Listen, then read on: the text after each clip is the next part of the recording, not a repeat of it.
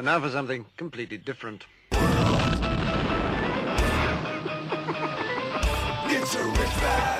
Forget everything you've been told by others before. Get ready for the real deal, the full story. Real talk about money, markets, life. Now, it's The Real Investment Show with Lance Roberts, presented by RIA Advisors. Good morning and welcome to the show. It is 6:06 as we kick off this morning's edition of The Real Investment Show. Top news headline of the day, world's most wanted terrorist dead in a U.S. drone strike. Pretty amazing. It's the fourth time he's been pronounced dead, but he's really, really dead this time. Really, really, according to the Biden administration. So we'll see if he pops back up again. He's a rascally rabbit, that one. They like 2 years ago, it was like, oh, he died. And then now we killed him. So he's really dead now. We're hunting terrorists. Exactly. So anyway, lots of stuff going on this morning. This morning we're talking about when misinformation becomes fact. I thought it was very interesting. 2 days ago, a economist from the American Economic Institute, Enterprise Institute, and I mean this is a think tank of economists, and one of the economists there came out and said, yes, 2 quarters of negative GDP growth is a recession. That's what we've been using in the United States since like 1900 as a measure of when you actually have a recession. In fact, it's not just the United States that has that classification. It's also the same one that's used in France and several other European countries as well. It's kind of just the normal kind of standard. It's very similar in measurement that we talk about bear markets, right? Markets are down 20%, you're in a bear market, right? We just kind of pick these arbitrary numbers. And now, as we've talked about before here on the show, just because you're down 20%, if you're still in a bullish trend of the markets, then you're not really in a bear market. It just kind of feels that way.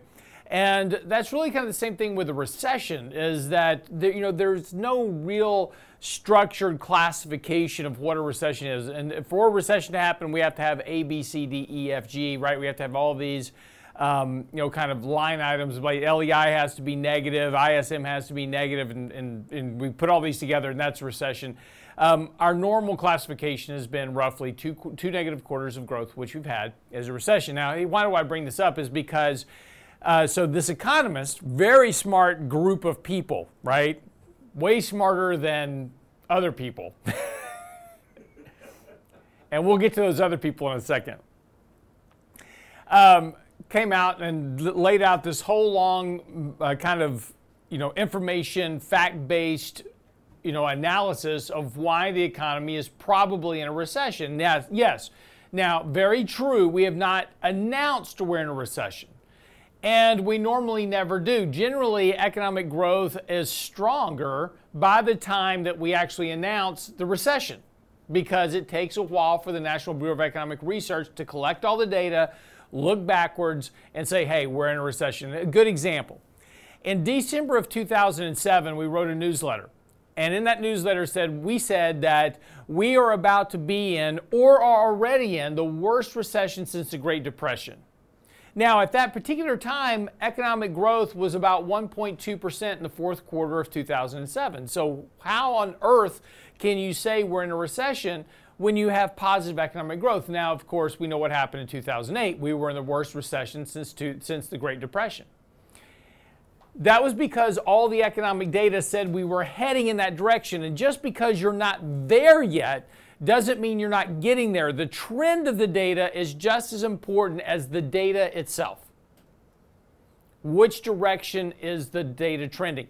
Now, in December of 2008, a full 12 months later, after the collapse of Lehman, after the housing meltdown, the National Bureau of Economic Research came out and said, oh yeah, that recession, it started in December of 2007, a full year earlier.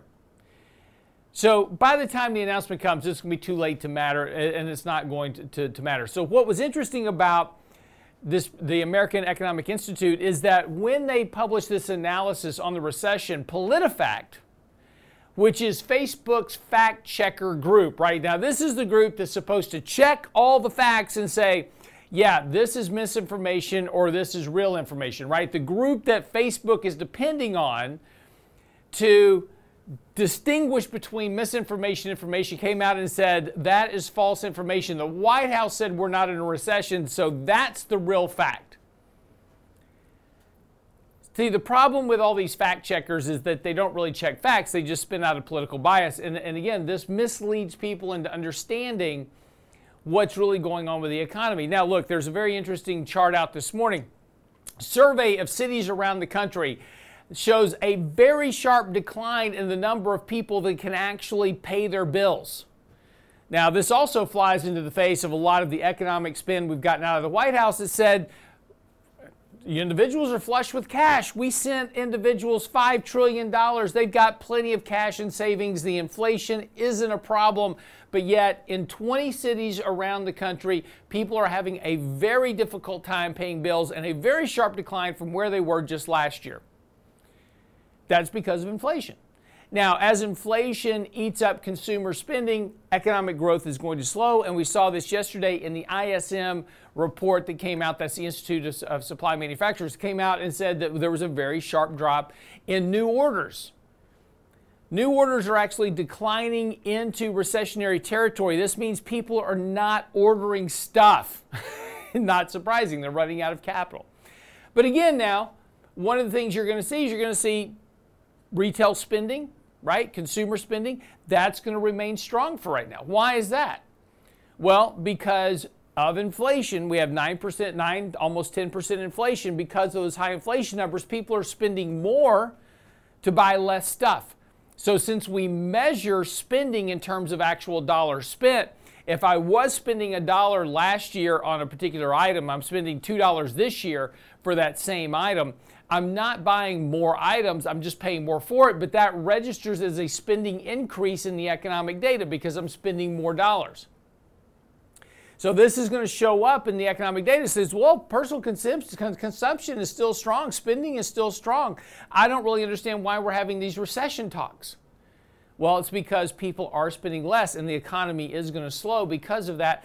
And lay on top of this the fact that you've got the Fed hiking rates, tightening monetary policy. That's going to further impact consumption and spending, which is the whole goal, as we've said before, of what the Fed is doing, because as the Fed hikes interest rates, as the Fed tightens monetary policy, the whole goal of that is to make things more expensive for individuals to buy, so they slow down their spending. As they slow down their spending, you get slower economic growth. As you get slower economic growth, you have less demand. Less demand equals less inflation. It's just the laws of economics. But again, we have an election coming up, so it's not surprising you're seeing such a full court press right now about a recession. Now, here's what's interesting. Historically speaking, presidents do not survive economic recessions. The fortunate news for Joe Biden is that by the time that we get to the next election for president, we'll be out of the recession. We'll actually be back in a growth phase. So it's going to look like all the policies that whatever the government does now at this point, whatever policy they pass, if they pass this new bill to help boost green energy, the Inflation Reduction Act, which is neither a reduction of inflation and actually taxes the lower class quite dramatically, actually, because of the spending that's going to occur on the climate-friendly projects that are going to increase taxes on the lower 80% of people. No matter what they pass here, because of the time frame between now and the next election, the economy is going to improve. So they're all going to be able to point back and say, see, our policies worked. It will have nothing to do with the policies. It will be the function that we have gotten through the economic downturn, and the economy will be back on the mend, because that's how recessions work. And the Fed will be lowering interest rates by that point. We'll be back to QE, and it'll look like policies actually worked. That's the PolitiFact. Be right back after the break. Don't go away. Get daily investment news you can use, delivered at the speed of the internet at realinvestmentadvice.com. Inflation touches every aspect of your life. No one can avoid it because we're living in an inflation nation. Our IA Advisors has a 9-step inflation battle plan, and we're sharing it with you in a special summer lunch and learn Thursday, August 4th at noon. Register now at realinvestmentadvice.com. There's no magic elixir against inflation. Our 9-step plan can help you blunt inflation's effects. Register today at realinvestmentadvice.com. realinvestmentadvice.com. The Real Investment Show.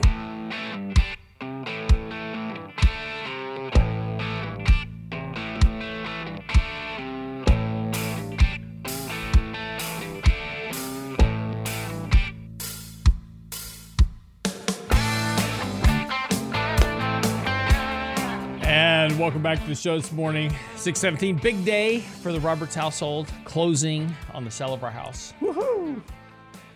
Another check mark on the to-do box. Been a busy few days here trying to get moved and settled down. So, but getting there. Meet the neighbors? Not yet. I live in a hippie neighborhood though.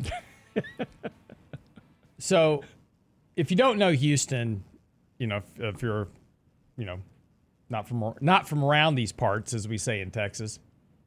So I was living in the suburbs out in Katy. And that's where, we'd moved out there to raise our kids, and schools are, I refuse to pay for private school. It's just stupid to spend that much money for schooling. So I moved out to Katy so I could send my kids to public school in a decent area.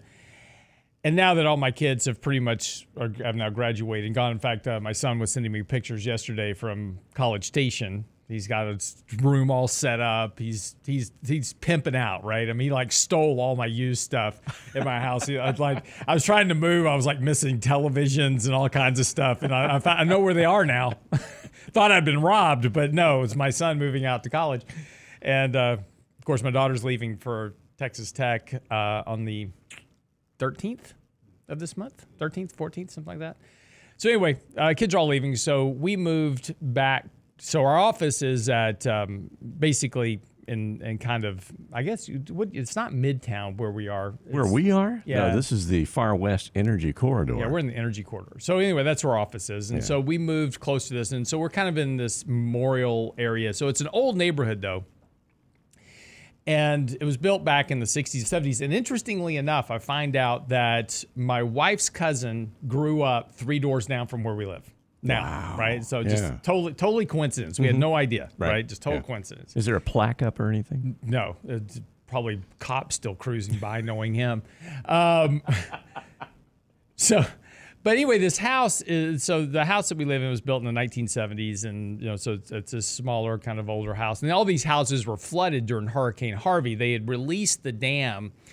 During Hurricane Harvey, reservoirs were filling up, and they were afraid of that the dam was going to burst, and so they released the water behind the dam. And while they did, it flooded the bayou, and it completely just drowned this neighborhood. And what's amazing is there's a park right behind this neighborhood called Terry Hershey Park, and it's a beautiful park, bike trails, running trails, all kinds of stuff. And we had gone out this weekend to walk the dogs, and we're walking through the park, and the park runs behind where our neighborhood is now. And it's about 50 to 60 feet up the embankment from where the bayou is. And so as we're looking at that, we're going, it's amazing how much water came through that during Hurricane Harvey, because you had to fill up 50 to 60 feet of embankment, and then it rises probably another 30 feet to get to the neighborhood. And these houses were flooded halfway up the house. So, I mean, you're talking just a massive amount of water.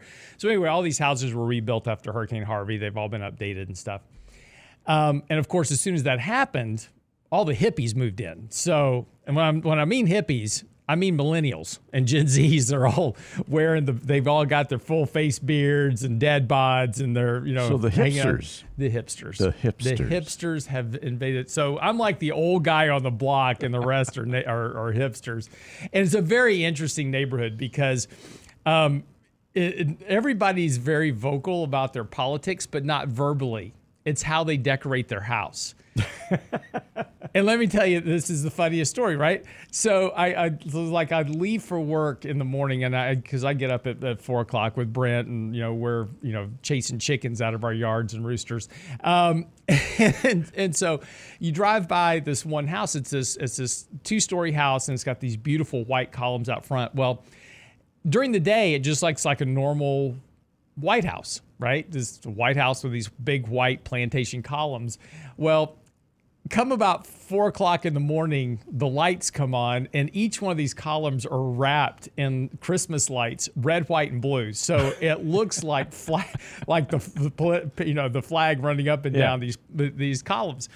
But as you drive down the street, what you'll notice is there's a bunch of houses with American flags out front. Mm-hmm.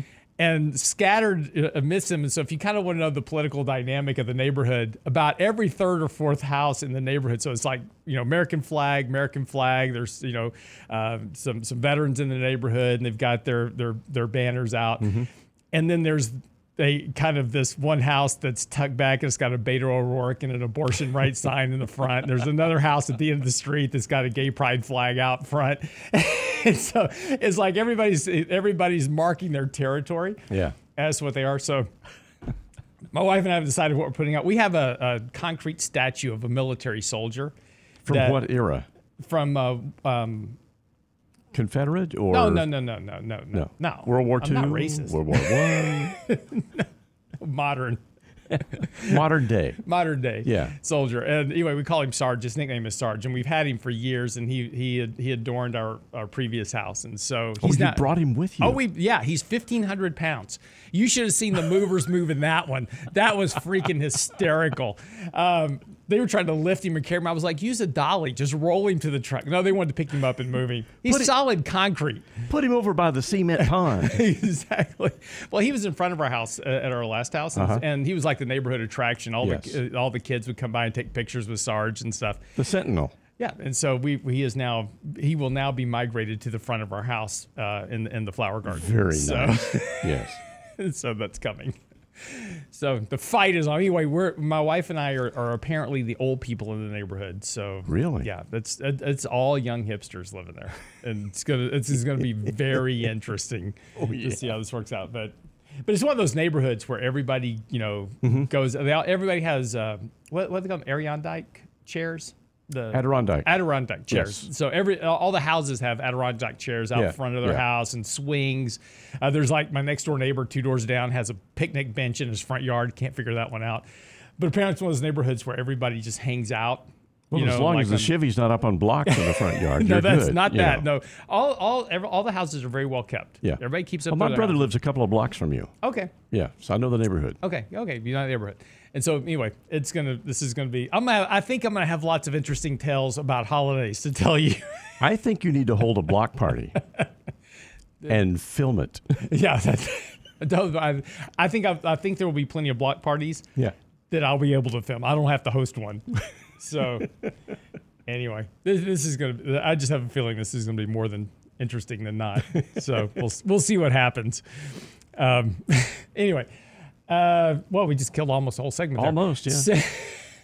So this morning, futures are opening lower, and I didn't get a chance to do a market update kind of at the open. But if you take a look at kind of where the market's trading right now. And Brent's going to bring this chart up for you in just a second. He's busy making notes for himself. So, that was my subtle hint to bring up my chart. You like that? Yeah, I like that. There you go. Yeah, zoom out a little bit. I'll fix it. Okay. Keep talking. Okay. But what is notable is that the market is very, very overbought here short term. And this is something that we've been talking about here for a good bit from the standpoint that, as we take a look, the MACD signal, which is one of our more important indicators for rallies in markets, it's been a very slow advancing MACD indicator, and it's been rising now really since the kind of the year lows. And from that point, we've been kind of establishing these points of higher lows and higher bottoms, kind of a rising markets. Just recently, we talked about breaking above the 50-day moving average, breaking out of this downtrend channel that we've been in really since the beginning of the year. Now, that pickup, of course, has been very welcome because we've been talking about just how negative sentiment has been, how offsides investors have been, and of course, this rally is now starting to pull a lot of that bearish sentiment back out of the markets. Well, one of our, all of our indicators are now back to more overbought levels and actually approaching more extreme overbought levels. And so yesterday we had bought a position in Amazon for our portfolio that, we bought it just before earnings. The stock popped like 12%. After earnings, we sold half that position yesterday, just took the profits because it's now 3 standard deviations overbought. Apple's very overbought. Microsoft's very overbought here. So likely going to take some more profits here in the next day or so. But futures are pointing a little bit lower this morning. And, it won't be surprising. And I actually wrote in the newsletter this past weekend that it wouldn't be surprising if we saw some profit taking this week because of the fact markets have run so much in such a short period of time. And earnings aren't great, by the way. Earnings aren't great. The stocks are rallying on earnings that are not as bad as expected, right?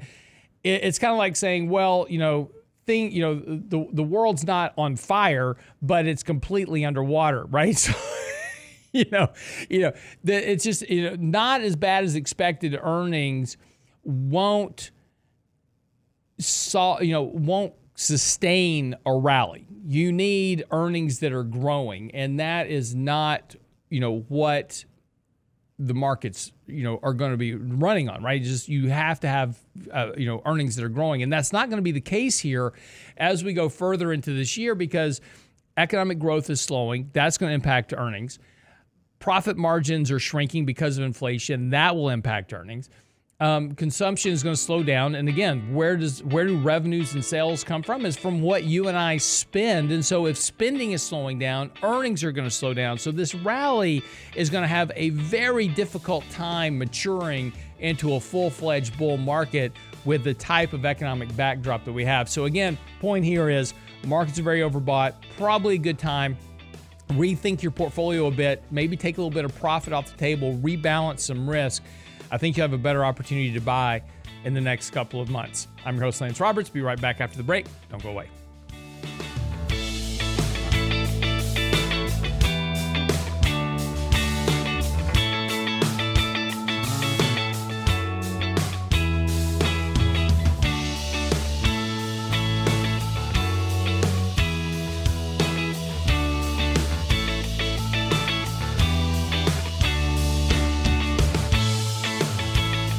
The Real Investment Advice blog. It's required reading for the informed investor. Catch it today at realinvestmentadvice.com. Inflation touches every aspect of your life. No one can avoid it because we're living in an inflation nation. RIA Advisors has a 9-step inflation battle plan, and we're sharing it with you in a special summer lunch and learn Thursday, August 4th at noon. Register now at realinvestmentadvice.com. There's no magic elixir against inflation. Our 9-step plan can help you blunt inflation's effects. Register today at realinvestmentadvice.com. realinvestmentadvice.com. You're listening to The Real Investment Show.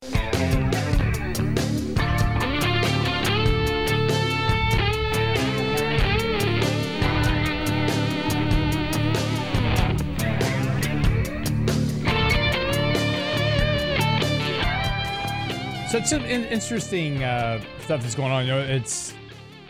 We've talked a little bit about, the impact of policies right now that are all focused on climate change and it's the focus on greenhouse gases, particularly CO2. And there's a belief that if we can just solve the CO2 problem, that we'll solve the climate change problem. And we're spending all this money and effort to try to solve one factor amidst a litany of other factors that go on, assuming if we can solve this one problem, it'll solve everything else. But the solutions to solving the problem are causing other things to get worse, which is always the case. And case in point right now, Germany is a good example, and my son lives in Germany, and we have a lot of conversations about what's going on over there. And of course, Germany tried to make this switch to more green energy. They started shutting down their coal plants and, backing off of nuclear, and all in favor of wind and solar. Of course, now that they've shut off the gas pipeline coming in from Russia for the most part, they're having massive trouble meeting energy demand. And it was interesting, there was a story out this morning, dirty old coal is making a massive comeback. And we talked about, the whole fallacy of ESG investing, and that ESG investing would be all fine and dandy until other assets started performing better. And we talked about back in 1999, there was the whole movement to not invest in sin stocks, no gambling, no pornography, no alcohol, no tobacco. And those were the best performing stocks during the dot-com crash. So all these things sound good until performance starts to show up somewhere else. Well, coal stocks are killing it right now because there's now money being invested into doing what? Building new coal plants, because we've underinvested in coal power plants and we need electricity. And the more demand we put on the grid trying to solve the CO2 problem by driving electric cars, the more you need dirty energy to fuel the electricity to help charge the car. See, everybody forgets the link that goes on, right? We talked about before on the show, it costs, the carbon footprint to build an automobile is about 3 times as large to build an electric vehicle than it is to build an ICE vehicle, an internal combustion engine.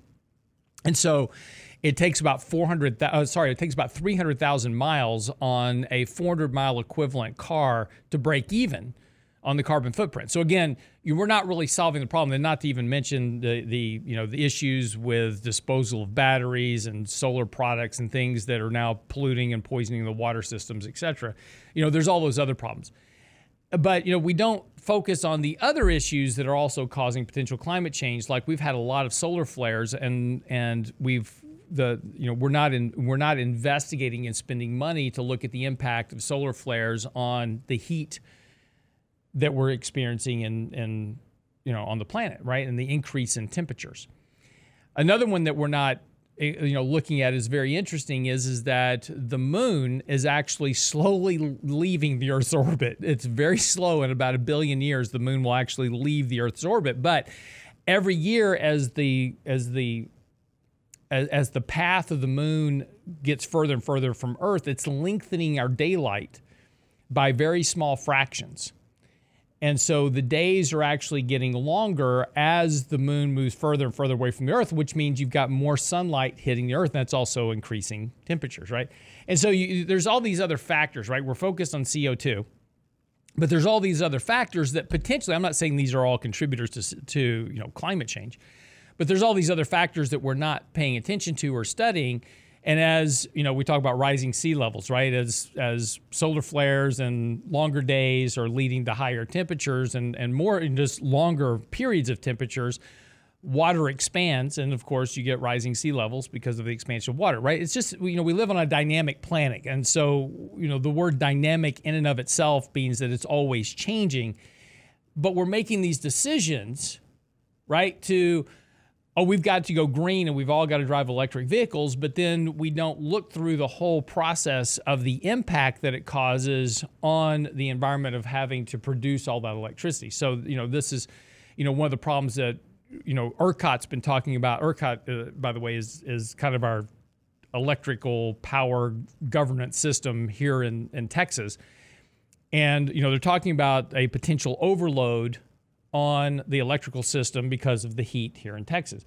California has rolling brownouts. California's been having rolling brownouts forever because they've underinvested in their electrics and they've moved away from nuclear and everything else trying to be green. And that's awesome. No problem with that. Don't have any problem with it. But again, you're causing yourself all these other problems that are not going to go away. They're only going to get worse. And so this dramatic increase in spending that we want to do to try to fix these problems, and this is one of the, there's a lot of articles out all of a sudden. Senator Joe Manchin, of course, supported the negotiation with Chuck Schumer. He came to this agreement that he would be okay to, he would support the Inflation Reduction Act, which will not reduce inflation at all. because the money that's being spent is on things that are going to actually impact by leading to more inflation across time. But it's also going to pass through and again, the problem always with tax is that the taxes trickle down from the wealthy to the poor. That, there's going to be no tax increases. George Bush Sr. said this back in, post-Reagan era. He said, read my lips, no new taxes. And of course, taxes just ram through the middle class because taxes always trickle down. And so this Inflation Reduction Act is going to be a fairly massive tax increase to the bottom 80%, and particularly to smaller businesses, which are the heartbeat and the backbone of the economy. So again, now you've got inflation and higher taxes potentially, if they pass this bill, on the very group of people that you depend on to support the majority of economic growth. So this is just really going to kind of make things worse. And this is always the case of these bills, right? We passed these bills back in 2020, 2021 to give people money. It's like, we're going to give people money. I wrote an article. It's on our website. And it's talking about, Joe Biden said at that time is that we're going to reduce the poverty levels in the United States. And I said, you'll reduce the poverty levels for about exactly 12 months. And it did, right? All this money we gave people actually lifted people out of poverty. And there was a lot of headlines, on the media saying, hey, we reduced, the poverty level of the United States by doing this money. Well, they're all back in poverty and worse now because of inflation. But this was the side effect of all that money that we put into the system. So, the problem with government trying to solve problems is that all it does is shift the problem and generally makes the problems worse on those very people that you're trying to support. And we talked about this before, right? That the government wanted to, provide this money. And what we needed to do was we needed to give people more money for childcare so that they could go back to work. They could pay for childcare. That way they could go back to work and get to work back in the economy.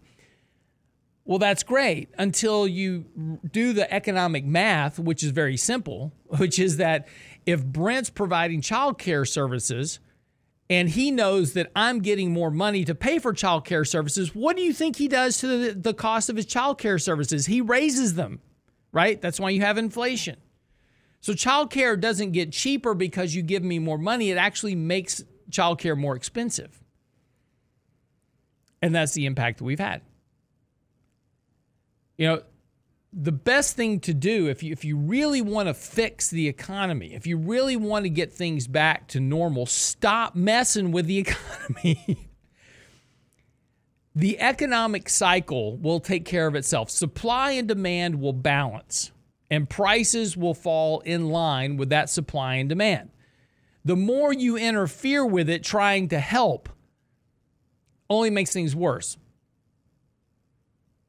Let me help you put out the fire by throwing gasoline on it, right? This is the attitude of government. If you just leave the fire alone, it'll burn itself out eventually. It's supply and demand.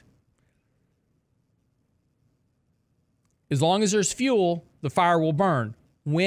So the wood is the supply, the fire is the demand. When the supply runs out, the fire is going to die out with it. I mean, it's just the way that's going to work. And it's the same thing with the economy, is that if you let economic balances come back to normal without intervention, you'll solve your inflation problem, and you'll actually, believe it or not, wind up with stronger economic growth over time, because part of that reversion will be a debt reduction. The less debt you have, the less debt you have to service, which means you have more disposable income to spend elsewhere in the economy. So you actually wind up getting stronger economic growth. These aren't hard things to understand, but they're not popular. And they don't get you elected, right? What gets you elected? Give me free money. That gets me elected. This and that attitude goes all the way back to the turn of the century when, politicians were running and promising a chicken in every pot, right? If you're going to give me a chicken during the Depression, having a chicken was the same thing as having a stimmy check. But if you promise me a chicken in my pot, I'll vote for you. We've just gone from physical delivery of chickens and pots to, electronic delivery of checks to households. The problem, of course, again, is that you wind up with the payback. There is nothing that is for free in the economy. Everything has to be paid back at some point. The only question is when and how do you pay for it. Free money isn't free. You're just paying the tax on it now, called inflation. Be right back.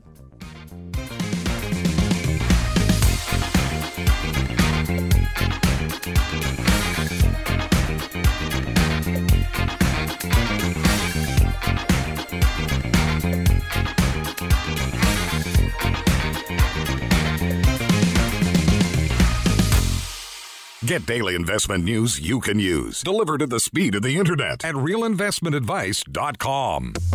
Inflation touches every aspect of your life. No one can avoid it because we're living in an inflation nation. Our IA Advisors has a 9-step inflation battle plan, and we're sharing it with you in a special summer lunch and learn Thursday, August 4th at noon. Register now at realinvestmentadvice.com. There's no magic elixir against inflation. Our 9-step plan can help you blunt inflation's effects. Register today at realinvestmentadvice.com. Realinvestmentadvice.com. The Real Investment Show.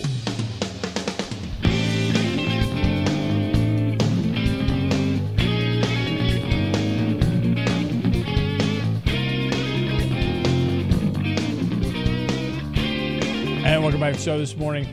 So, I got a question on YouTube here talking about why is the 10-year interest rate so low when inflation's going up? Is the Fed buying bonds? No. You have to understand how bond markets work. And we talked about this last year. And one of the reasons that we continue to maintain our bond positions in our portfolio and are going to be adding to them actually here very soon is because when you get inflation or the Fed's hiking rates, that doesn't affect the long end of the curve, right? When the Fed hikes rates, all they do is impact the very short end of the curve. And, their Fed rate hikes run out to about the 1-year mark, right? So the 3-month Treasury, the 1-month Treasury, the 1-year Treasury, those are all impacted by movements by the Fed. The long end of the curve reflects economic demand. So everybody's like, well, if inflation is X, then, 10-year Treasury rates should be X. And, this is where Jeff Gundlach and Bill Gross have been wrong for, the last 6 years. They've been calling for higher interest rates and, talking about 5 and 6% rates. And we're not ever going to get there because the economy can't support higher interest rates for very long. It impacts demand, it impacts consumption. And what drives the long end of the curve is economic supply and demand. So as the economy is beginning to slow, inflation is going to decline, and that's what the 10-year Treasury rate is already telling you. And look, it's going to bounce around. It's, we're down to 2.6, I think, right now in the 10-year Treasury. It could bounce back up to 3. In fact, I'm kind of expecting it to do so we can actually add to our bond portfolio. But by the time we get through the recession, interest rates on the 10-year Treasury will be somewhere between 0 and 0.5%. And that's just a function of time and economics and when the Fed starts reversing, rate hikes. And as the Fed starts cutting rates, then the 10-year Treasury will drop dramatically because when the Fed pivots, that's not, as we talked about on the show yesterday, Jim Cramer says, time to buy stocks is when the Fed pivots. No. When the Fed pivots, that means you're about to be in a recession, the real recession. And when that impact comes, you're going to have a realization that risk assets are not the place to be and money will flow into treasuries for safety because that's where your risk-free rate is. And so this is why, first of all, bonds are already telling you that we're heading towards a recession. Bonds are already picking up the risk off trade. And that's only going to increase as we get further out. So, this has been one of the mistakes that everybody's been making. Like, oh, well, the Fed's hiking rates and then the Treasury rate has to go up. And it's like, no, it's exactly the opposite. The 10-year Treasury is a risk-off trade. It is a economic demand trade. It is a realization trade of what's actually going on in the economy. So, no, rates are going lower, not higher. A couple of things here as we get ready to wrap up. This morning we're got a lot of earnings coming out. We've had a lot of earnings out over the last couple of days, and it's been very busy. And of course, in the next week, we're going to be through about 80% of the S&P 500 earnings. So we're going to have a really good handle on really kind of where corporate earnings are, what they look like. And of course, analysts are now waking up to the realization their estimates were way too high. We're having a race of reduction right now on earnings estimates. And of course, we do that so that we can play the beat the estimate game by corporations, and they come out and announce earnings that weren't as bad as expected, right? That's how we get this game. If estimates were where they were at the beginning of June, the misses would be dramatically worse. We would have misses like we saw back in the first quarter. But analysts have been so busy dropping estimates now that companies are missing by just a smidge. And of course, now as the rest of the year goes and as we get into 2023, those longer end estimates are going to have to come down as well. So we've got a lot of reduction in earnings estimates to go yet to get to a more normal level. And that's going to take a while. Now, when we start reducing the E and the PE, right? So prices have been rising and now we're cutting the earnings. And as that does that, valuations are going to start to come back up near term. So again, this kind of trailing valuation, forward valuation, kind of measure we've been looking at, that's going to reverse here a bit because prices are rising and the E is going to start, being reduced. So on a forward basis, we're going to start to see valuations rise. But again, that's just kind of where we are. And as we kind of get through the next couple of quarters, we should kind of get to a more normalistic level of things, and then the markets can kind of start to stabilize. But we've got a lot of work to do. And a lot of this is going to come to the realization about the Federal Reserve. The Federal Reserve has made some interesting changes here from the standpoint that the announcement last week saying that they're going to go by meeting basis in terms of interest rate policy, and they're not going to give out forward guidance, has kind of left the markets adrift at the moment. Now, the markets are taking this as bullish. It's like, I see the Fed's getting ready to pivot, and that's why they're taking this stance. But there's really no reason for them to pivot. You still have very strong rates of inflation. That's going to remain the way the rest of this year unless we get into a fairly sharp contraction and start getting negative inflation over the next few months. And don't see that happening just yet because housing prices run a big lag. That's about 42% of CPI. So that's going to be a while before we start seeing, a real impact to inflationary pressures. That won't be until next year when we get into the much bigger month-over-month changes that we've been seeing this year. That's when you'll see the sharp drop in inflation, but that won't be this year. So as a function of that, there's no reason for the Fed to stop hiking rates near term, and they're going to have to keep hiking rates until they start seeing a material impact to the rate of inflationary pressures, or you start seeing a very sharp increase in unemployment. And we're not seeing that just yet. Right now we have inflation and unemployment remains low. We're still cranking out, 400,000 jobs a month. It all sounds great. Now, of course, Amazon announced yesterday they're laying off 100,000 employees, but that's a drop in the bucket. We'll see over the course of the next, few months as we get data, as incoming data comes in, we'll see how things start to level off. But right now, economic data is declining. The Atlanta Fed GDP, which is the real-time tracker of GDP on the 1st of August, on the 31st of August, they put out their Q3 estimate, which was 2.1%. One report yesterday from the ISM dropped that 2.1% estimated growth for Q3 to 1.3. I suspect by the time we get to announcing quarter three, and by the way, that's what happened with quarter two's estimate. Quarter two estimate started out over 2%. They kind of take the average run rate, that's their starting point. And then they start subtracting from that as economic data comes in. And so they always start out at about 2%. Second quarter, we were at 2%, wound up at a negative 0.2%. 2 or 4, whatever it was. Same thing will happen here. We'll start out at 2.1%. We'll wind up at somewhere close to 0 by the end of the quarter. Now, I wouldn't be surprised if we saw a little bit stronger economic growth in the third quarter, right? And of course, immediately what everybody will say is like, oh, see, we're not in a recession. Well, we're not in a recession just yet because the National Bureau of Economic Research hasn't announced it. But, we're in a very strange phase of the economy right now. And while we have 2 negative quarters of GDP growth currently, I wouldn't be surprised to see third and fourth quarter be a little bit more positive growth. And then the impact of Fed rate, because it takes about 9 months for Fed rate hikes to set into the economy. So you have this little negative 2 quarters of GDP growth. You come out, have a couple of quarters of positive GDP growth, and then the impact of very aggressive Fed rate hikes hit the economy in 2023, and you get a downturn into your recession next year, which I think is probably the more realistic scenario.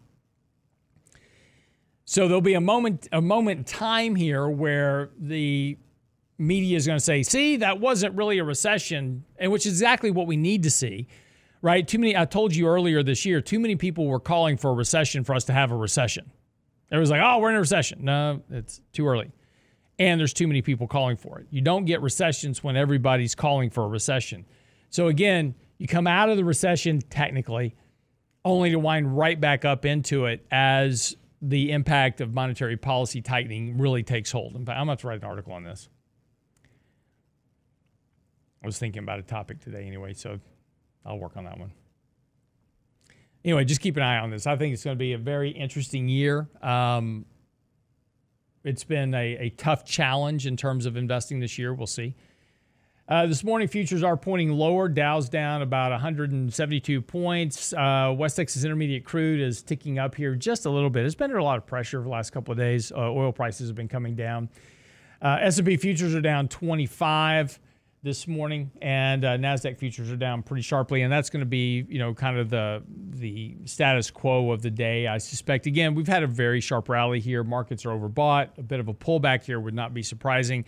The key here is for the market to pull back to the 50-day moving average, not violate it, hold on to it, work off this overbought condition, and then rally again. That may be a tall order for that to happen. But we'll keep a watch on it. We're likely going to take some profits here out of a couple of our recent trades and just kind of reduce some risk, raise some cash temporarily until we kind of figure out where we are next. I'm Rose Lance Roberts. That wraps up the show for the day. Sorry for all the rants this morning. I had too much coffee. Not really, but I woke up on the wrong side of the bed cranky this morning, so can't yell at the dog and kick the wife or however that goes. Can't do that, so I'll just bring it here to you every day. Anyway, get by the website, Real Investment Advice. Latest blog post is out this morning. It's on the website right now, so make sure and get that. Also, make sure you subscribe to our newsletter, our daily market commentary, and our YouTube channel. It's all there for you. Simple Advisor, our digital full research and digital investment platform, that's up and running for you as well. Simpleadvisor.com. That is simpleadvisor.com. Check it out, 30 days free. See you back here tomorrow. Have a great day.